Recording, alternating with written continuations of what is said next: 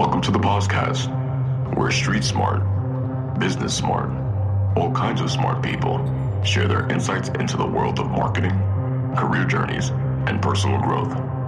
So sit back and prepare to get enlightened with your host, Adam Posner.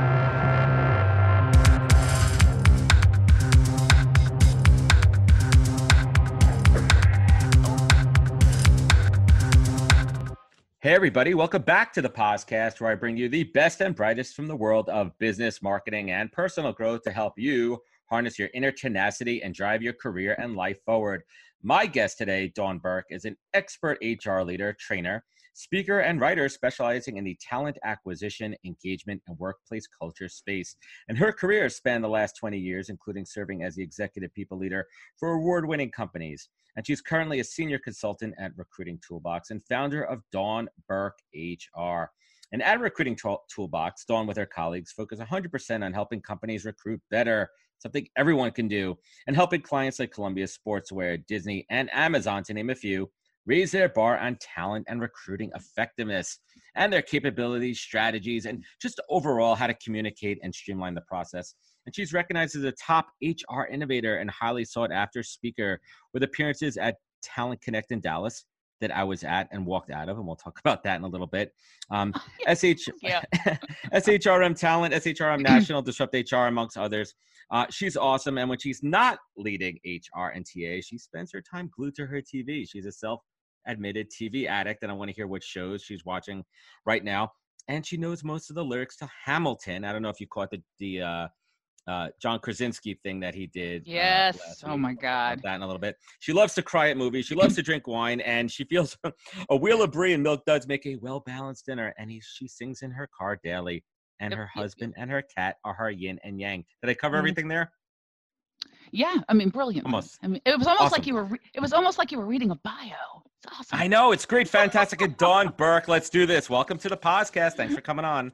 Oh my gosh, it's a pleasure. I've been looking forward to this so much. I mean, anything called the podcast, I mean, I'm in. I'm in.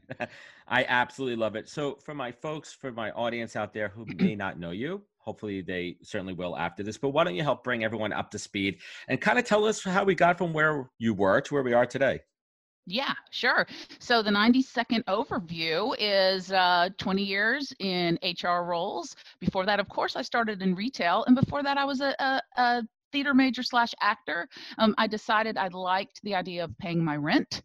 So I got out of acting and then started a business career. So 20 years in successive HR roles, ended my HR career as VP of People for a tech company.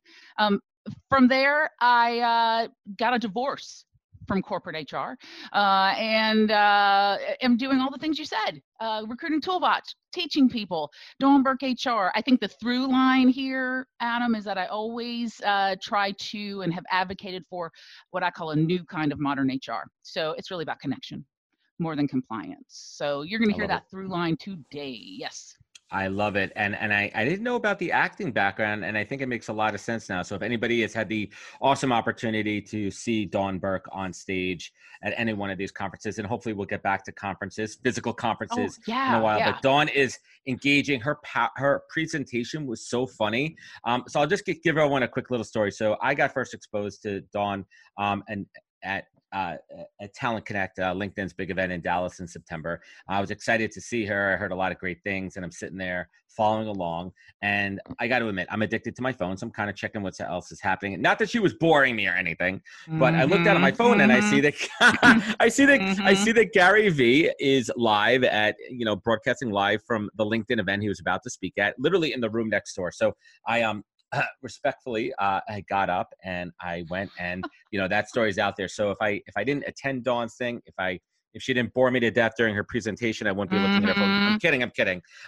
But before I walked out, I was so engaged with the approach, the style, the humor that you infused into it, and it hit so many points for me. I'm actually going to go back and find my notes. I have them somewhere. I'll send them to you afterwards of that presentation, because awesome. you're really focused on how to take talent teams and improve engagement with candidates, how to communicate better with HR managers, and really be the quarterback of the process. So we're going to get to that, but we'd be remiss if we didn't talk about how that's all being affected right now. It is the day we're recording this. Today's the 9th day of April, I think. The days are blending together.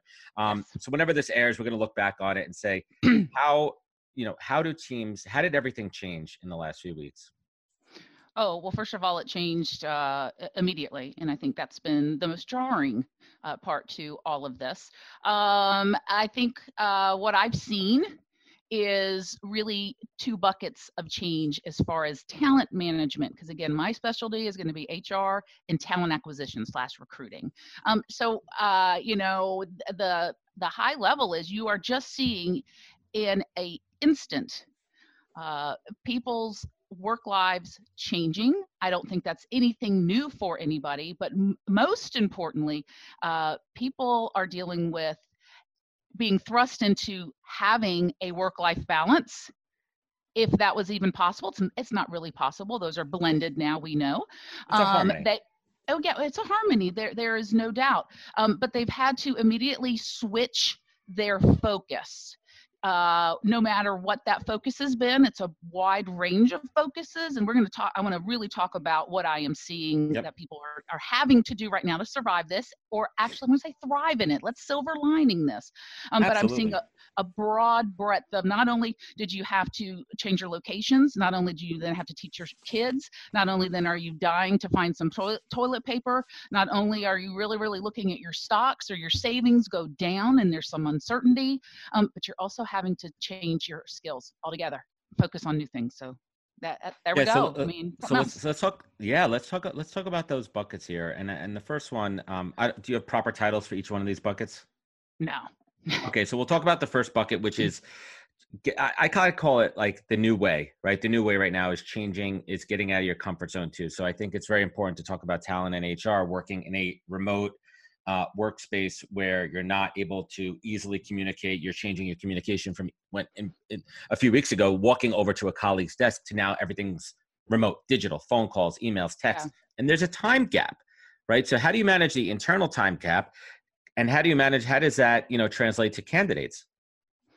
So I got to get some clarifying a question for you here. When you say time gap, what does that mean to you? The time in communication internally and externally. Got you. As opposed to just, hey, I can walk over to you. Right. And give like, hey, Dawn, what's going on with that candidate? Did you hear from that manager yet? What's the feedback on the interview? Now things are taking longer, scheduling. Yep.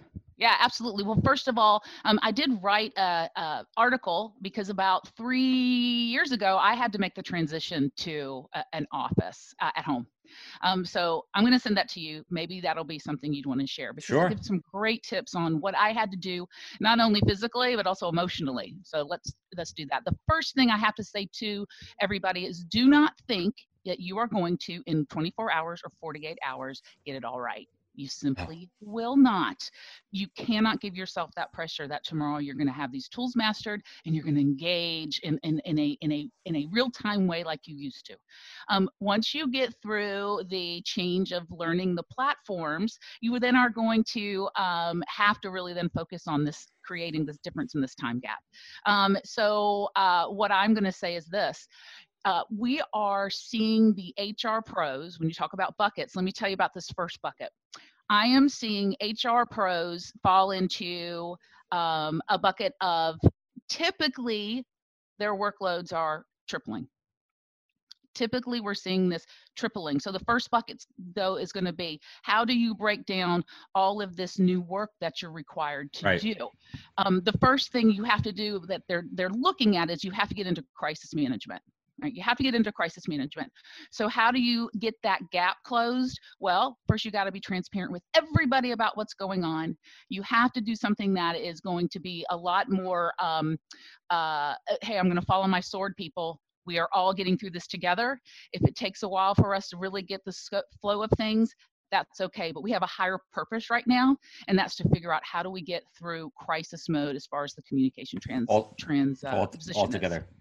Mm-hmm. Yeah, and transparency. I mean, I think it's transparency more than ever. I mean, listen, we always preach transparency, but now more than ever, and I think it comes down to managing expectations. I mean, my golden rule is managing expectations on both sides.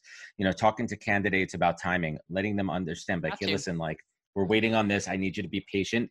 And I mean, it kind of goes up to that higher level of patience and empathy right now, right? Oh my gosh, yes. Yep. That applies to everything. I mean, the thing that I talked yesterday actually with a whole lot of HR pros and some futurists about what the future of HR and work, actually more in general work as a whole. And they said right now there's such a breadth of differences in workloads right now. We have some HR pros who normally your leaders, you're going to talk about your leaders who now they are in this mode of high demand. We've been wanting to, and it's such a tired argument though, and desire we got to be at the table and we've got to do all these things. But just like lawyers, and my husband's an attorney, you're really ignored. And my wife is one. Yep. Yeah, absolutely. You're ignored and you're made fun of in some regards until something like this happens, and then you're revered, you're needed, you're necessary. So take advantage of this opportunity to show that value. We are also though seeing some HR pros whose jobs really were more tactical. Hey, I just did the onboarding. I really just filled out the paperwork. I have nothing to do. What do? Okay, you upskill. All right, that's where you're going to upskill. What we're seeing in recruiting is a little different, Adam. What we're seeing in recruiting is usually a downturn in workload. Yep. Why is that? 100%. Pretty intuitive. Hiring freezes are happening. Right. Right now, there is not necessarily the need for this active recruiting. However, others' workloads are going up. Why? Because their teams are being downsized. So they used to have 5 people, now they have 3. So there you go. It's a tough one. And I think that, listen, I'm going to make a general statement here. There are some companies that are financially in good shape right now during this time, and they understand that they're going to come out of this on the other side and still have clients, work, manufacturing, products to deliver, and they are mindful about that. So they're continuing to, at the very least, pipeline candidates and have their recruiters deepen relationships. In other companies, listen, financially, whatever their industry is, it's going to come out on the depression side of it, and they're going to have to let people go. And that's just the fact of it. That's just the fact of it. So I think if a company's in a good position right now to double down on that relationship building, that pipelining, and you don't want to be at the starting line when that buzzer goes off that we could get back to life. You want to already have candidates at that final stage if you can. That's just my take on it. Okay, so I'm going to give you a little twist on that. Absolutely. Twist it up. I'm going to twist you up, baby. So I do believe that pipelining is something. Here's what I would say. Now is the time for any organization, HR or talent acquisition. For years, you've been thinking about what should we look like? What do I wish I was doing better? What do I wish the organization saw more of? This is a great time for you to think through those things. This is a great time to think about when all of this starts to go back up. Have I taken this 2-3 months to now build the foundation for those things to perhaps change because I have a little more leverage? But here's what I'd say with pipelining. I think pipelining, if you say strategically, that's something we must do because guess what? When the buzzer does hit, unemployment's going to be high. We're going to have, we might have a better chance of getting top candidates. Do that. What I would say though, before pipelining, if you haven't gotten your process down, you haven't been able to upskill, you don't have the ability to be a talent advisor as a recruiter or as a HR pro to say, hey, we got to engage. We got to get our candidate experience training down. We've got to figure out ways that we're going to use remote technology to still engage and have these great engaging cultures. I think you're gonna have a tough time when it starts back up. You've got to focus on those things that are going to help you. Again, with all those things you've always said, damn it, I just wish they would listen to me on this. Okay, here's that time. 100. You hit the nail on the head on that. And I want to pause and just kind of ruminate a little bit because I hear so many people out there on LinkedIn and elsewhere saying, use this time wisely, use this time to improve. And there's no better time for an organization to say, hey, listen, right now, we have a pause, not by our own doing on process. Mm-hmm. Let's have this pause because it's always not enough time. I want to do that. I want to try that initiative. I want to reconfigure this. I want to fix a database. I want to, outline our candidate experience. Now is the time to do that and reset and refresh. Absolutely. 100% on that. Absolutely. That's a tremendous point. Now I want to talk about Upskill for a moment here. Great time for recruiters, whether you're currently working or you're out of work. Recruiters fall into a rut. I think recruiters are a creature of habit. I know I am. I know that there's times when I kind of get into like the motion and I'm just doing the repetition and I could even hear myself on calls. There's a point where you just, Yeah, even the best of recruiters, you You just got to get break that it. spiel. You get that spiel. I mean, You that's what got I to break hated. it. And that's not fair to the candidate. That's not fair to the candidate. So you have to keep it fresh. I know some recruiters too, like they have a threshold of how many calls they could do in a day, right? You get that burnout factor as well. But let's talk about upskilling. What are some of those pieces that recruiters could really work on right now, as far as utilizing their time wisely to better themselves? Yeah. Well, first of all, the big thing you have to do, let's not talk about a competency or a skill. You got to get over this fact that you shouldn't prioritize this and that you have absolutely no time. All right. I'm going to say that with all due respect to all the people out there who they feel they don't have time. And for the Right. next few weeks, you probably won't, because You think you you're do, a but you school don't. teacher as well, and you're going through all this change, and you need to focus on that. All right. After that happens, then it's time for you to really do some self-reflection, and you have to think about those strategic things that you believe are going to impact your organization in a much better way. We just talked about that. So that's where you're going to start your upskill. For me to give you a big breadth of the future of recruiting says by 2022 and We'll get to that. 2025, you must do this, this, this, and this. You need to really think about what are those things I need to upskill in now.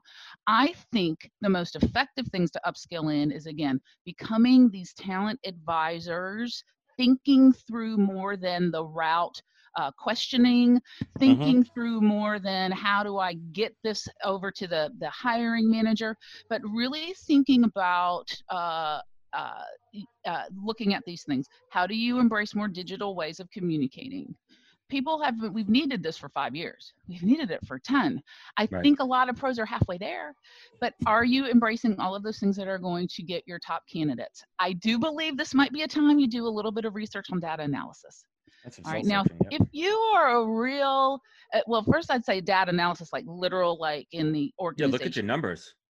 If you are in a huge organization where you have a data analysis team, then maybe not. But you're going to be the ones to probably tell them, well, here are the things that bring the most value as far as these metrics. Also, the data needs to start talking about connection.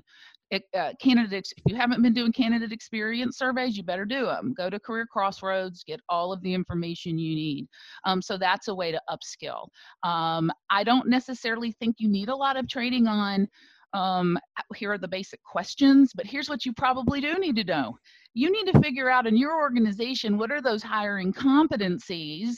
What are those recruiting competencies that not only are matching your our values base, perhaps principles that not only match your corporate culture, but really get all of your hiring managers, all of your interviewers, all of your recruiters aligned with. This is how we recruit. This is what we value, and this is what we hire for, how we hire and who we hire for. Because we all know the hiring managers usually are different, doing it different from the recruiters, doing it different from the VPs. So that's where I think about alignment, think about engagement, think about digital, and think about metrics. That's important. And I had that word alignment in my head right before you said it. And I think alignment is interesting because I think alignment ensures a continuity when it comes from the candidate experience all the way to the hiring managers. You're ensuring that there's a certain quality and there's a level of, I don't want to use the word competency, but you're ensuring that you're giving each candidate a fair shot, right? You're giving them the right experience from an evaluation perspective. So I want to flip the script a little bit and talk about the candidate experience during this time.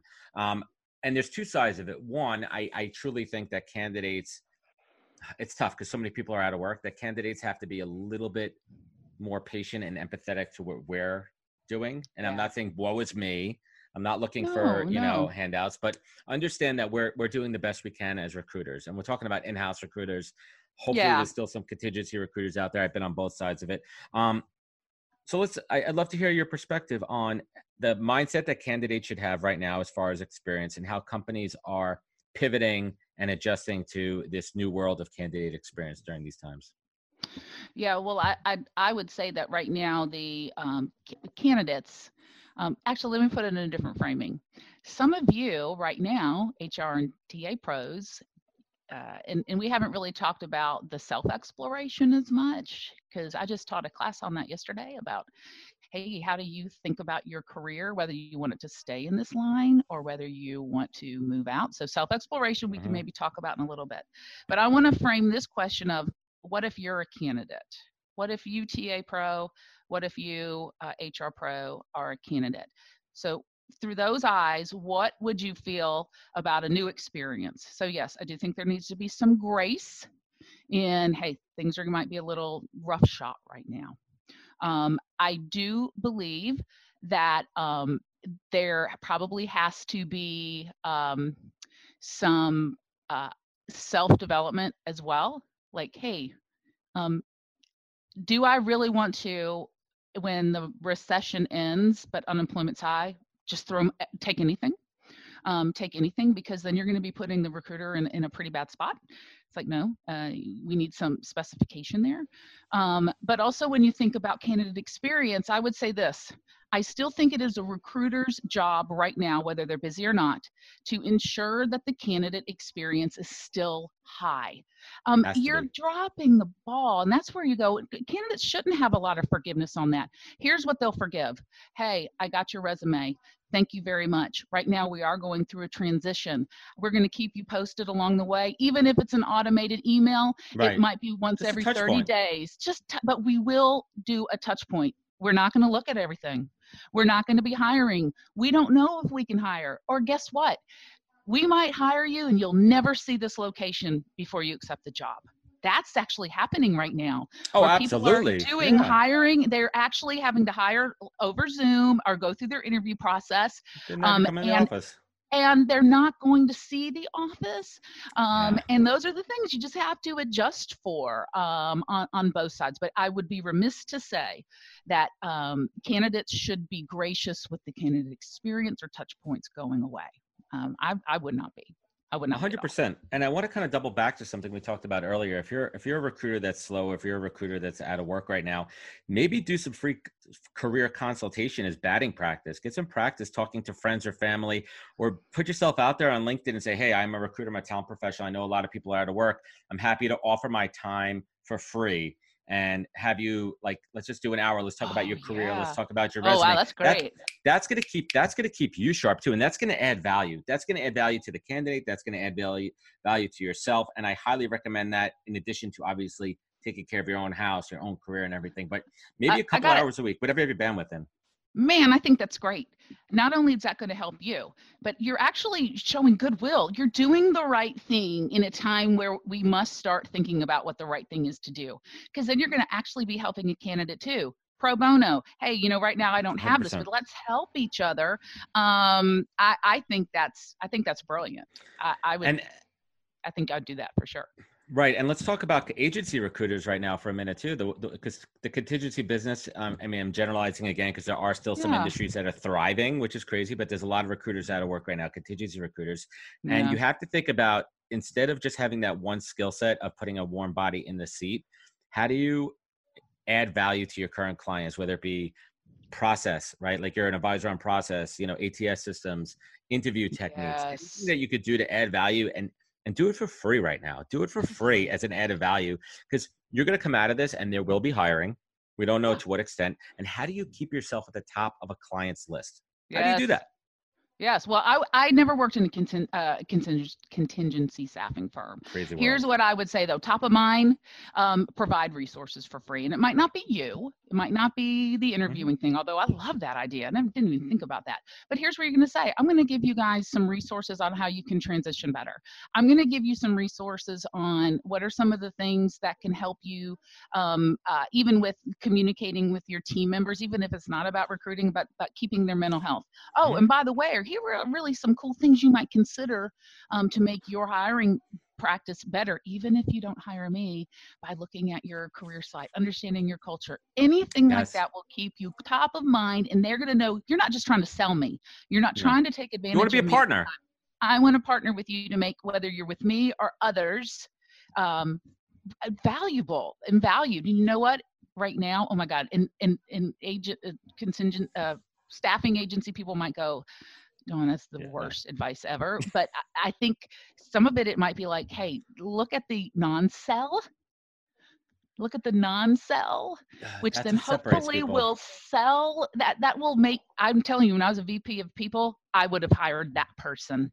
But let me pivot a little bit too. I think that something I think is hugely important too is HRTA.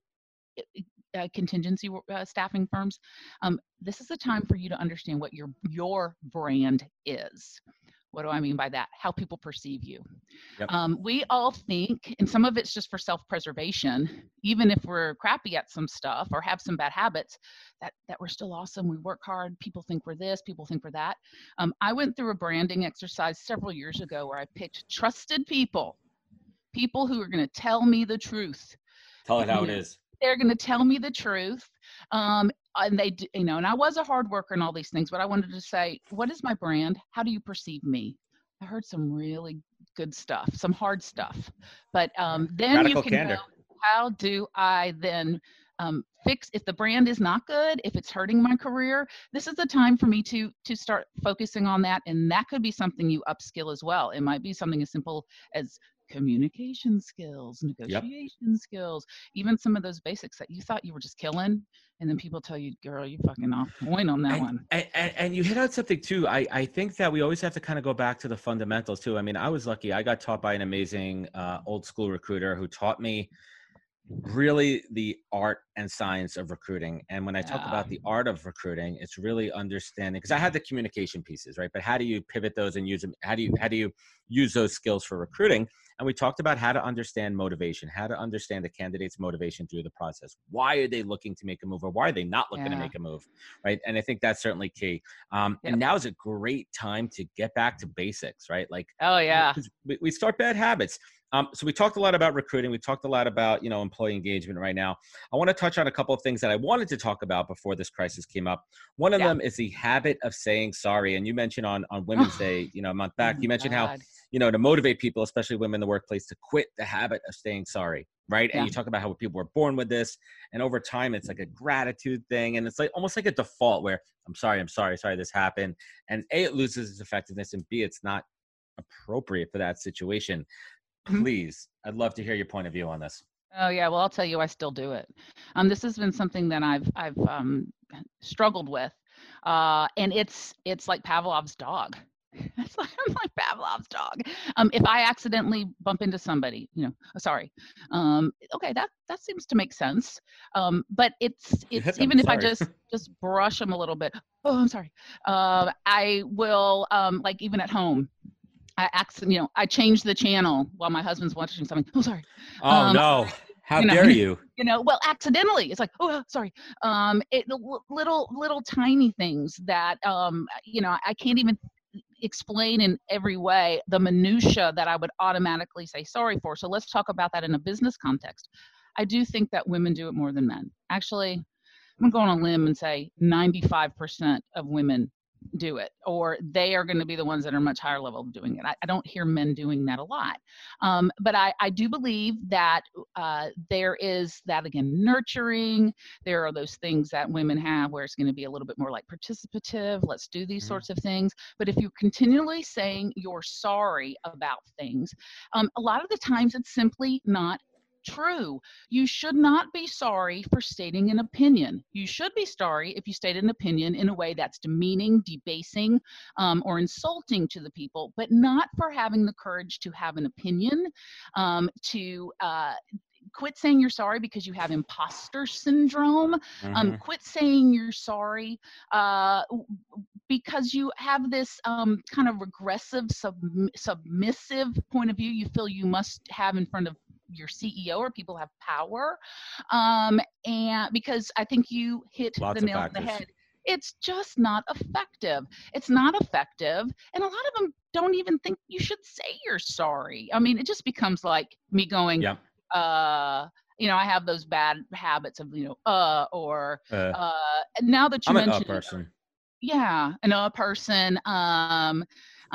I a lot of times will say blah, blah, blah, blah, blah. But in addition to that, or now that I've said that, let me explain one more thing. It just becomes like verbal garbage that is, it's not only just kind of rolls off the tongue, but it's not effective and it puts you in a submissive position. So getting back to the topic du jour around modern HR versus traditional HR, I mean, it's such a different world that we're living in than we were 6 weeks ago, and the idea of Uh, modern HR and how much it's evolved in literally a 6 week period. So what's your current take on modern HR? Like, what is it going to look like? What is it going to be? How is it going to live within organizations differently than it did 2 months ago? oh yeah. So first of all, what I consider modern HR is where we talk more about connection than Mhm. being policy police. We Then always know that. transactional policy police. Yep. Now we all have to be the experts on the policy. We do need to be at least we're the corporate like lawyer and psychologist. Mhm. But really, you should lean on your lawyers and your psychologist friends to be able to do that policing. That should be a minority of your job, not the majority of your job. So modern HR is more about connection, engagement, finding places where people should fit, finding people and helping them determine their purposeful work, because we know that those experiences create retention, which is what you want. Those experiences create a better attraction, which the modern worker will insist upon. So 100%. they insist upon it now. Now again, we're going to go through a year of people being unemployed, and perhaps then again you Yep. can pick and choose. But that's what modern HR is. Here's what I'll say. Okay, that's my verbal garbage. Here's what I'll say about what post-COVID will be. What people are realizing right now is organizations that did not focus on these things, including remote or flexible work. Remote and flexible work is one of the biggest attractors of, I'm talking Gen X and millennials, certainly Z, I'm sure. I worked for an organization, and this was a very culture forward organization who our CEO, as much as he understood about remote work, he really refused to have us hire people who would never be in the office for a long time, because he really thought they had to be in that office space. But I'll tell you why I thought it. It's optics. They needed to see him every day because he was culture. It's narcissistic optics. It was narcissistic optics. That said, we still had a very flexible work organization. I could work from home, coffee shop, and we had all the tools to when he did finally say, yeah, let's do remote work. So it turned out well. We're positioned and ready for that flexibility. Organizations now who are struggling are the ones that have, they were on the wrong side of history and the wrong side of effectiveness for a modern workforce for a long time, not allowing this flexibility. Mm-hmm. So what's the future going to be of modern HR? I'm hoping that a lot of people are going to leverage this as CEOs will go, oh, I actually got a lot of work done in this way. We can do it. We have more options. But here's what modern HR really is. It's not about remote work. It's not about whether or not you can work from the coffee shop. It's not whether or not you have the best data analytics and the best tools to do pulse surveys. It is simply about, do you have an organization that's built on trust? Do you have an organization that is built on trust? And this is some of the things we talked about in my group last night. We can put all of this, these little tactical, these little practical tools in place. As far as what it's about, are we at a point now where we are building on trust? Are we also building a place where employee wellness and health and well-being is top of mind? These are core fundamentals. Didn't have contingency plans for a crisis like this. I mean, I never had one when I was in HR. Right, no continuity planning, business continuity.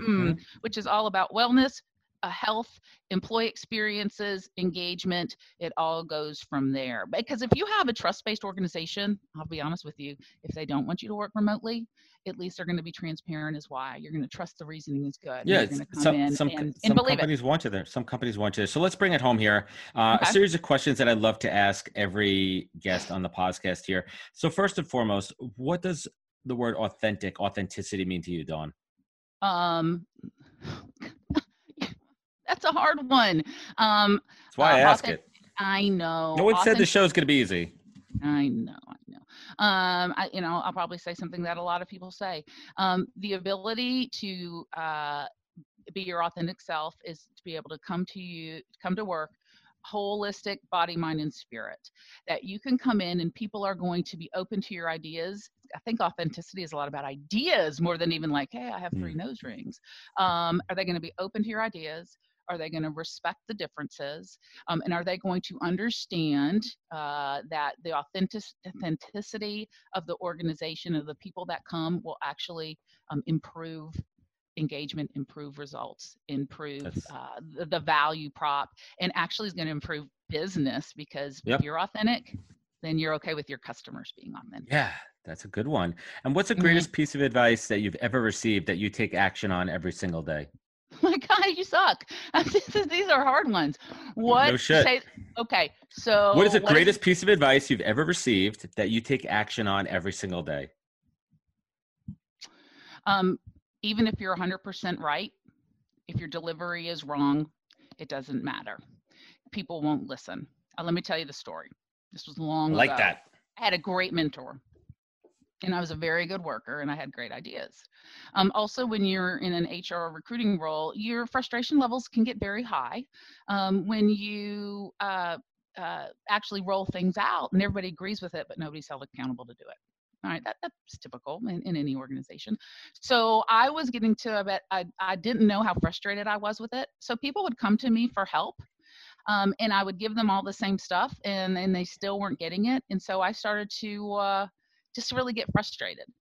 And one day my mentor, who was my boss, pulled me aside and she goes, let's talk a little bit about that interaction that just happened with XYZ. Somebody who respects you a lot, but you need to know they came to see me. And I was like, what? And she said, here's the deal. You're 100% right in everything you're saying in this case, 100% right.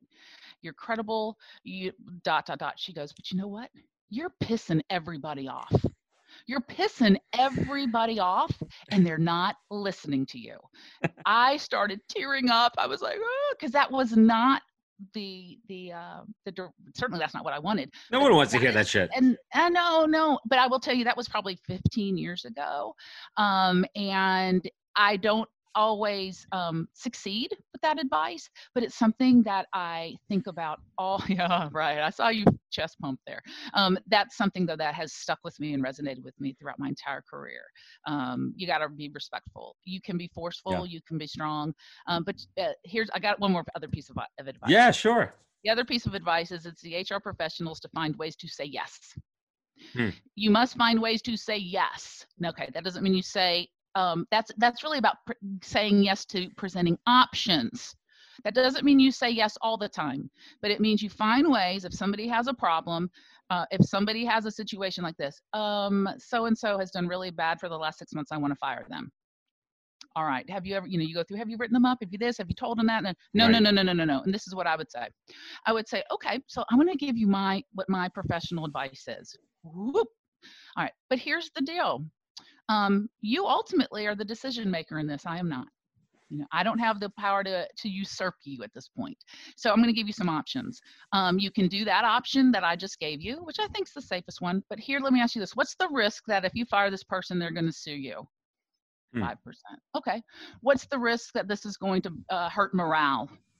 30%, because everybody wanted him fired years ago. All right. So here's the deal. Here's the risk. Here's the reward. What do you want to do? You can do this, this, or this. Lay it out there. That's how you find ways to say yes. That's how you find ways to say yes. And you put the onus on them. Yeah. And then absolutely. you write your cover your ass letter and stick it in the file. Right. And then you run and hide. And Dawn, what would you say is your superpower? And we're not talking about being invisible or flying anything, but what's something that you do better than almost anyone on this planet that makes you who you are? I don't know if I do this better than anyone on this planet, but I've always been okay to be vulnerable with people who I have at least built some modicum of trust. And it's only going to be a little bit. I believe that sharing my story and my struggles, or the things that I've learned throughout my management career, my leadership career, my talent acquisition career, my HR career, by saying, I'm okay sharing with you the places that I have felt. I'm okay with sharing you the times where I've succeeded. I'm okay with sharing you the times where I had such low confidence that I felt I was faking it every day. And I got to tell you, if you're vulnerable with people, they trust you. And then they're okay being vulnerable with you. And that's where you can start making good decisions. That's where you can start teaching the world. Amen. Absolutely. I couldn't agree with you more. And last but not least, right? There's some days that are not all sunshine and rainbows. There's days that you really need to dig down deep and really, harness that tenacity to pull you through. And then there's other days that are absolutely amazing and you want to show gratitude and you want to show love. Dawn Burke, what is your North Star? Ooh, wow. I had to take a deep breath on that one. What keeps me guided? That's why it's the encore. Being quiet. I'm not somebody who, when I'm quiet, then I can think. When I am quiet and when I rest, I then can be creative and more thoughtful. One of the things that some people know about me, and I've spoken about this, is that at the end of my 20-year run, and I might go back to corporate. I mean, I didn't hate it; it was good, but I burned out. It was the slow grind. It wasn't like one day I exploded and went into a rubber room. I had a slow grind that physically, mentally, and spiritually exhausted me. And when I divorced from corporate, I mean, I had a breakdown. I had a breakdown. Right. And a lot of it was because I was filling my days with nothing but noise. So what I have found now is a North Star always starts with, Dawn, be quiet for a while, take 20 minutes to just sit and think or read. I don't meditate. I don't have the brain power to just do that. But that's when I can really think about the things that are purposeful to me and the things that are going to be most effective. So that's kind of a bastardized version of a North Star, but that's how I kind of get to my North Star. I love it.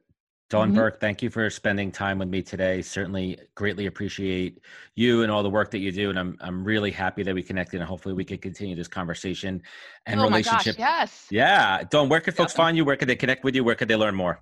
All right. Go to LinkedIn. It's Dawn Burke. If you have trouble with finding a Dawn Burke, then type in my maiden name. I'm going to spell it because it's the weirdest one ever.